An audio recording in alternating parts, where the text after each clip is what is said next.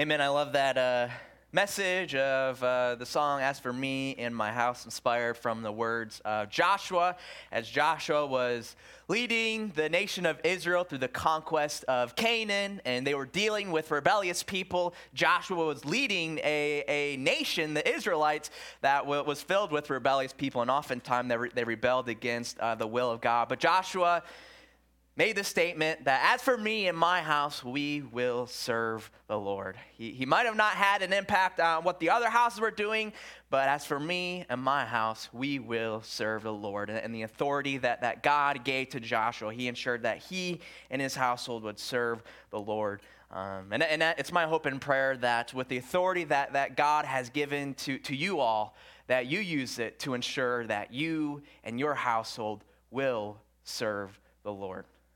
Great words for us to ponder and reflect on. So it's been quite the week for me this past week. It feels like it's been a long time since we've gathered together, worshiping our Heavenly Father.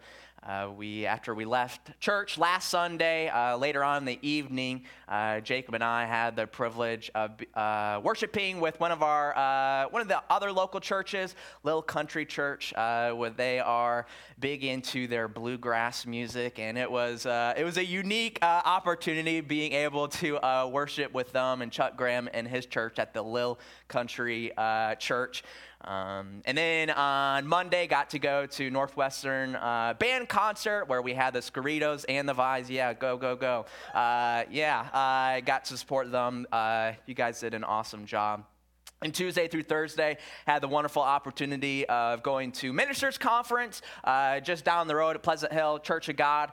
It was a great experience for me. There were about 30 of us who were able to go. It was very encouraging. It's a relief to be surrounded by people who share many of the same joys, trials, frustrations, you name it, that come along with pastoral ministry. I was also encouraged being surrounded by a number of other younger pastors. There were about 30 of us there, 30 pastors there, and 8 of us were in our 20s, many of whom I went to the Bible college with while I was down there in Atlanta. So that was an encouragement for me, seeing the other young pastors at it as well. I'm no longer the youngest pastor in the conference. A few years ago, Isaac Kane took that from me. So go Isaac, way to go. So that was a great encouragement for me, being able to worship and fellowship and learn and disciple with the other ministers in the conference. Then on Friday, there's a funeral service for Brenda's father, Bill, and I'm so glad that our church had the opportunity to express our love to Brenda and her family through the luncheon. Thank you to all of you who helped put on that funeral luncheon. I know Brenda and her family were greatly appreciative of that. And then yesterday, we took a youth outing to Scene 75, and we all had a blast there. It was a great time. So I'm ready to slow down a bit this week. I don't know about you, but it feels like it's been a long time since we've been together last Sunday. But it's good to be back at it as we continue our series on the book of Romans this morning and continuing our pursuit of understanding this gospel message that Paul presents to the people at Rome. And so we are well into the series by now. This is week 8 in our series of the book of Romans. We're picking up in Romans chapter 5, verse 6, if you want to begin finding Romans chapter 5. So Romans is a letter that Paul wrote to the church at Rome. It was a church that consisted of both Jewish and Gentile believers. Paul wanted to go visit the city of Rome to proclaim this gospel message that he had in his heart. And instead, in the meantime, he was going to write a letter presenting the gospel message to the people at Rome. And that's what we read in the letter of Romans, this gospel message that Paul is presenting to the church at Rome. The past 2 weeks, we talked a lot about Abraham. Abraham, we learned, was justified by his faith in God. And we are bringing it back again today as we get to talk about another Old Testament figure, one that is even older than Abraham. And so we pick up here in Romans chapter 5, verse 6, where Paul writes, "For while we were still weak, at the right time, Christ died for the ungodly." What a piece of scripture there. While we were still weak, this was before we were filled with the empowering Spirit. And so while we were still weak and susceptible to commit sin, Christ died for us. And it wasn't just at any random time that God sent his son, Jesus Christ, to die on the cross for us, but it was just at the right time. God had a plan for the Messiah before he formed the heavens and the earth. He foreknew his Messiah before he formed the heavens and the earth. I think God knew that mankind would sin and need a Savior. And so God was not slow about bringing forth his Messiah into the world, but he was patient, waiting for the perfect circumstances to present his Messiah to the world. And so just at the right time, God introduced his Messiah to the world, and his Messiah, Christ, died for the ungodly. And Paul continues in verse 7, "For one will scarcely die for a righteous person, though perhaps for a good person one would dare even to die." But listen to this. "But God shows his love for us, and that while we were still sinners, Christ died for us." Those are powerful, powerful words here. So Paul states that one will scarcely die for a righteous person.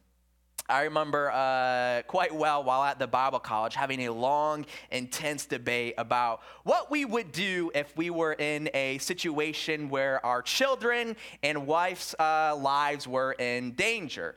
And so I was having this pretty long, intense debate with a few of my other friends there at the Bible college. And we all had much conviction about what we had to say. I was adamant that I would save my wife before my kids. And as we were having this intense debate about what we would do if we were in the situation, whether or not we could only save our wife or our children, I remind you, or I tell you that this is coming from a group of guys that none of us had a wife at that time, and none of us had any children at that time. But reflecting back on it, I'm not sure we really knew what we would do in the heat of the moment. I still don't know if I'm positive what I would do in the heat of the moment. Many of us would say we would die for X, Y, and Z, but I'm not sure we know what we are capable of until we get put in that situation. And hopefully, we never have to be put in a situation like that. But Paul tells us that not many people would die for a good person.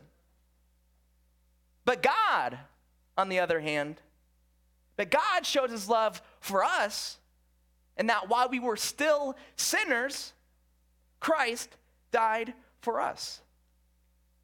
So when humanity was condemned in our relationship with God, God sent his beloved Son to die for us. Before we accept Christ's sacrifice in our lives, we are known and we are identified by our sin. We were sinners. And Christ died for us while we were still in this state of being identified by our sin, being known as sinners. And some people, they confuse who it was that died on the cross. A lot of Christians kind of murk the waters by indicating that it was God who died on the cross, not paying too much attention to the fact that God can't die. And that would certainly be very, very, very loving if God would die on the cross for us. A God who is perfect, a God who has committed no evil or no sin. That would be the best gift of love in all of history if God died for us. A lot of people, they think about the people that they would die for. There's a lot of people that I have a deep love for. I think if it came down to it, I would lay down my life for you all. On the other hand, the list of people that I would lay my son down for is much, much shorter. Maybe one. I'm not sure. I don't want to be put in that situation. But yeah, I don't want to think about that. But it takes a much, much deeper love to lay down your own child for someone else.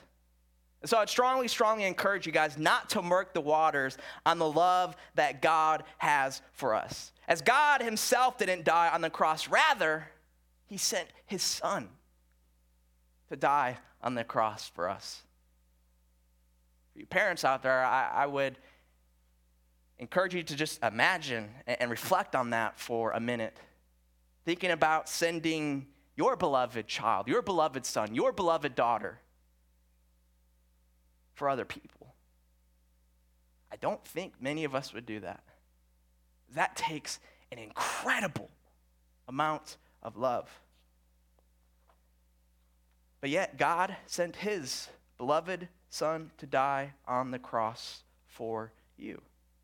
There is no better demonstration of love in all of human history. That God would lay down his perfect son, Jesus. And we're not talking about a son that went off the path and, kind of got what he deserved. No, we're talking about a perfect son. The only man in all of history who did not deserve to be crucified. That is the exact person that God laid down. For who? For you. Why? Because God loves you. You are tremendously loved by God. And nobody can take that away from you. There is no threat, no thing that anybody can do that can take away the love that God has for you on an individual level as God laid down his precious, perfect son, Jesus, for you. Incredible love. So Paul continues in verse 9. Since Christ died for us, therefore we have now been justified by his blood. Much more shall we be saved by him from the wrath of God. And so because of this, because Christ died for us, we have been justified by the blood of Jesus. Where formerly we were sinners. But when we accept the blood of Jesus in our life, we are then justified. We are deemed righteous. When you look through the account of the New Testament, you'll notice that the church is called a number of different things. The church, we're called righteous, we're called saints, we're called the royal priesthood, you name it. A term that you'll find missing describing the corporate church is sinner. There's really only two instances that I can find, one in 1 Timothy and one in James, where a Christian or a group of Christians are possibly currently, that's key word, currently identified as sinners.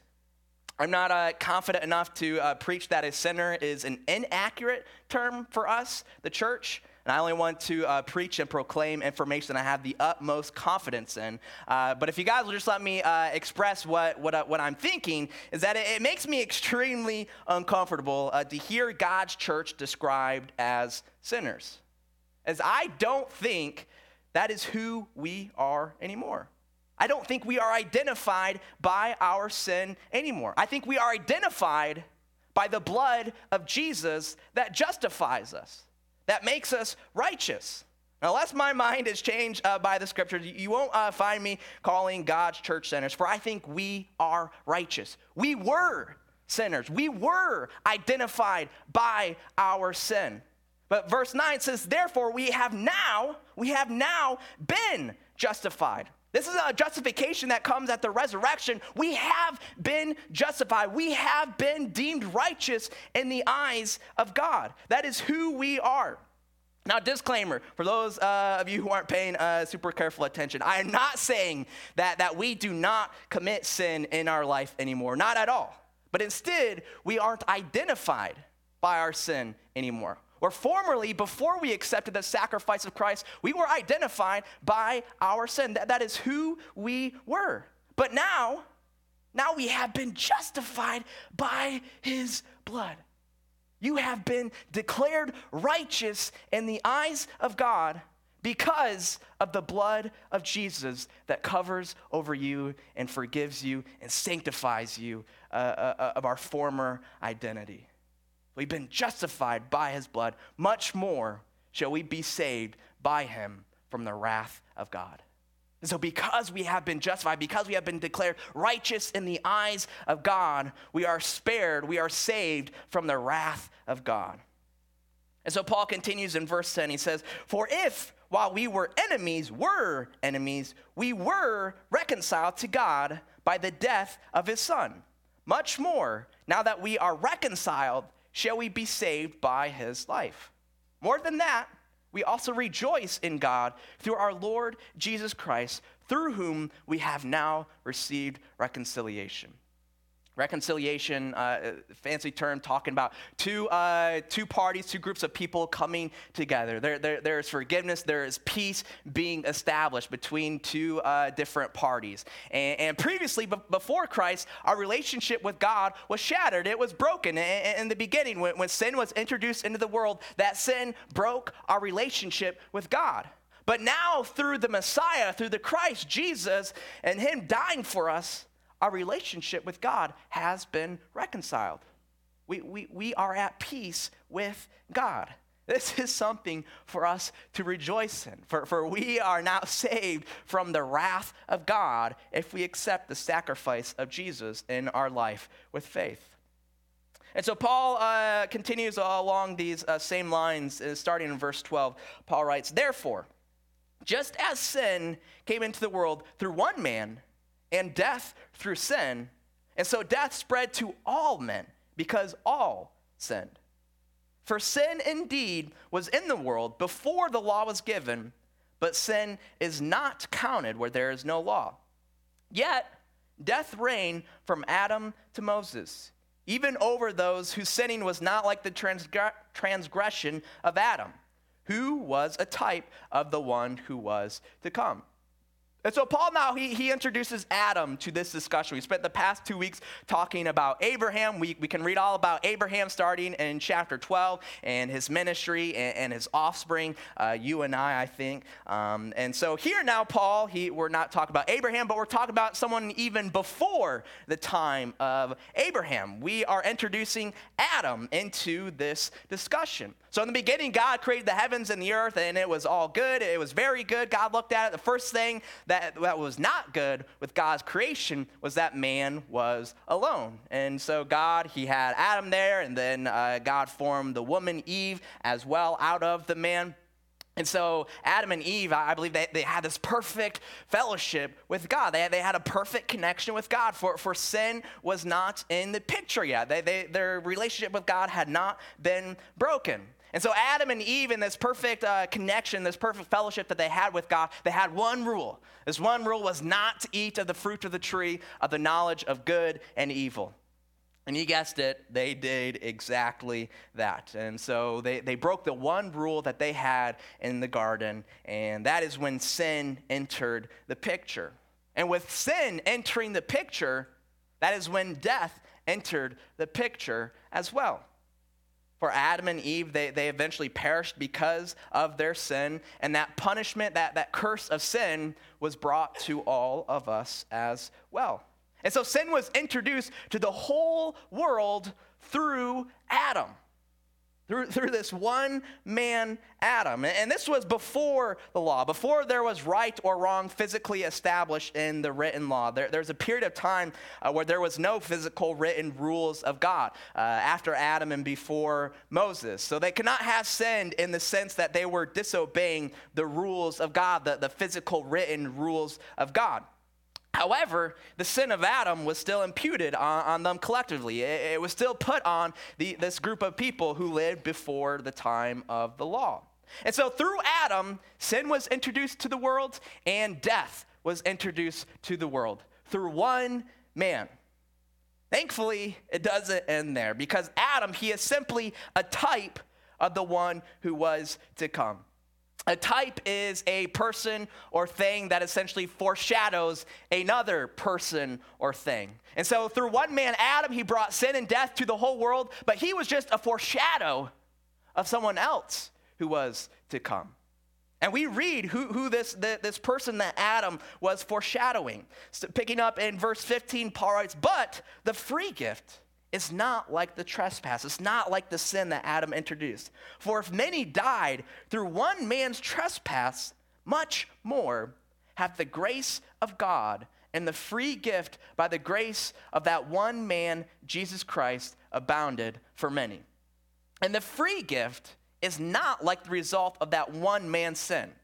For the judgment following one trespass brought condemnation. But the free gift following many trespasses brought justification. For if, because of one man's trespass, death reigned through that one man, much more will those who receive the abundance of grace and the free gift of righteousness reign in life through the one man, Jesus Christ. And so through Adam, sin and death was brought to everyone. We cannot escape this punishment. We all have sin in our life, and we will all experience death unless Jesus returns before then. But Adam was just a type. He was just a foreshadow of the Christ. As through one man, sin and death entered the world, it was brought to the entire world through Christ, we would receive the free gift of grace, of justification, of righteousness, and life. And the beauty about this person, Christ, and everything that he brings along with him, he essentially trumps the consequences of Adam in the long run. Whereas through Adam, all these trespasses and the sin was put on us as mankind, and a relationship was broken with God. But the free gift, following many trespasses, brought justification. And so even with all of our sin and trespasses and all this evil that we have in our life due to our flaws as mankind, through the free gift, we have justification. That free gift trumps the sin that we have in our life. For we are deemed righteous in the eyes of God. And for if because one man's trespass, death reigned through that one man, much more will those who receive the abundance of grace and the free gift of righteousness reign in life through the one man, Jesus Christ. And so this righteousness, this justification, it trumps the sin that enters our life. And the same holds true with the death. As through this free gift of God, this eternal life that we can receive, it trumps death. Where at the return of Jesus, we will have victory over death once and for all. The consequences of the Christ are far superior to the consequences of this one man, Adam, who brought sin and death into the world. And this is a free gift for us.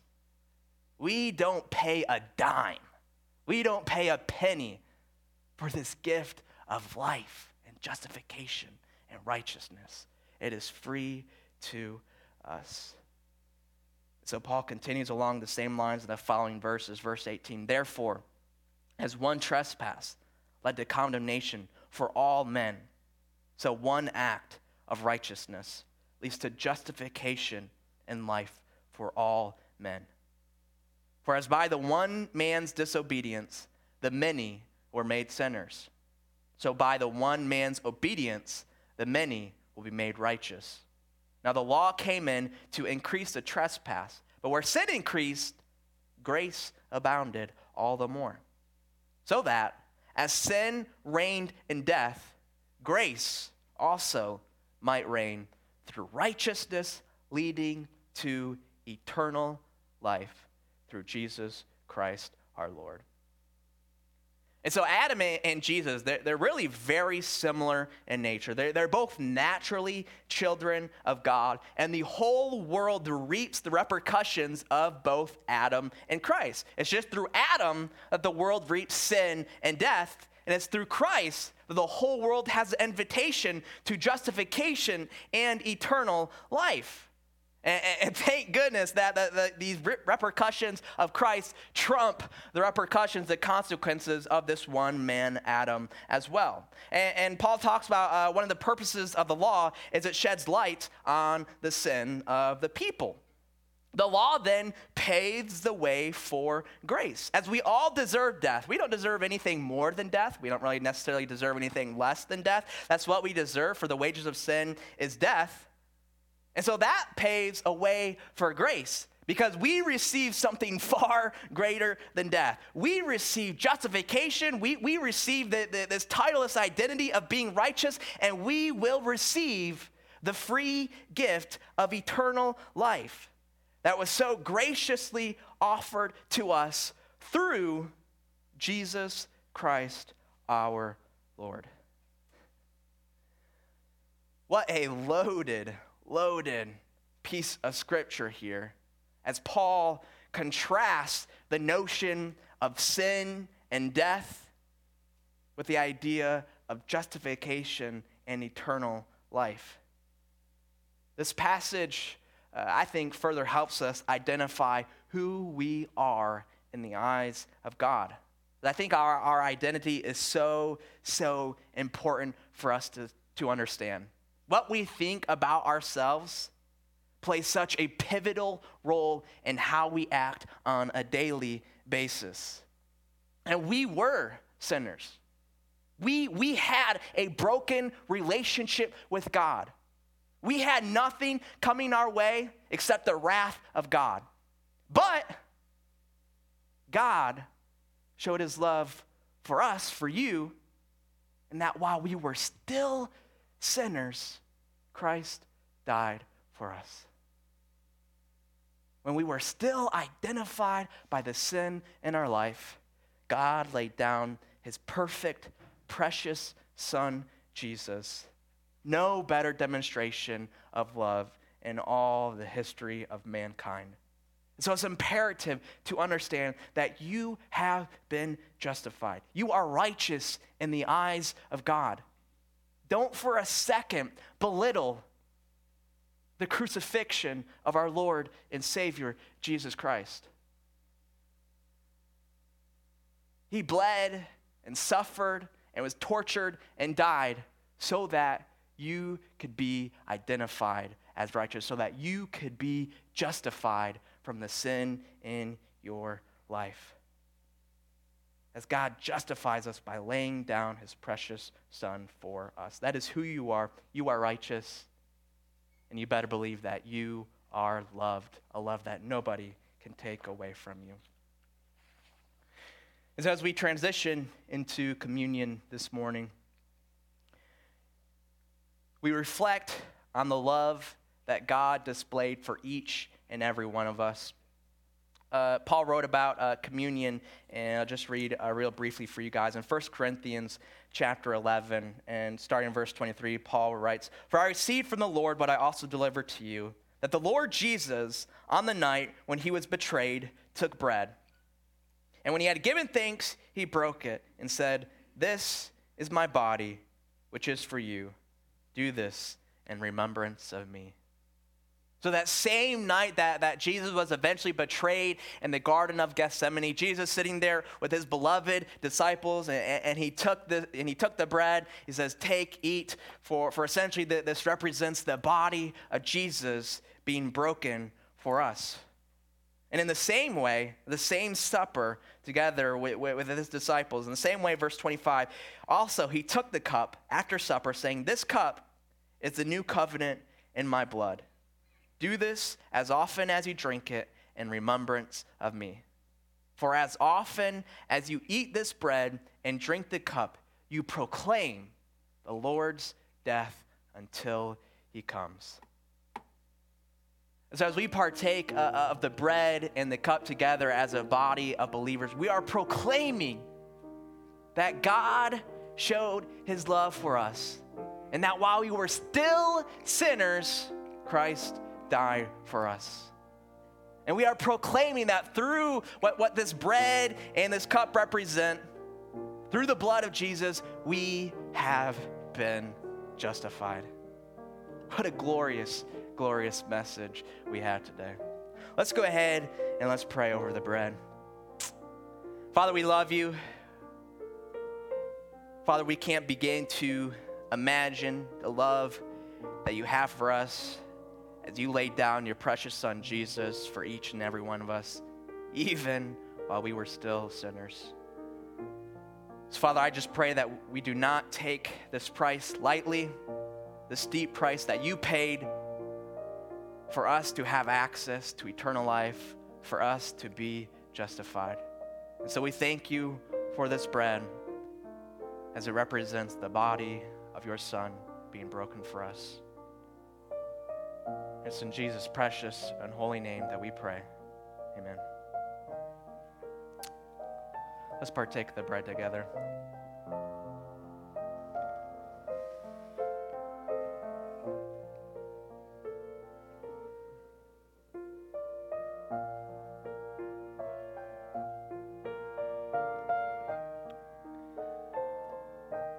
Father, we drink of this cup in remembrance of your Son and the steep price that he paid on the cross and the steep price that you paid as you watched your beloved Son die and suffer on the cross. So, Father, we thank you for the blood that was spilt on behalf of us. It's in Christ's precious and holy and perfect name that we pray. Amen. Let's partake of the cup together.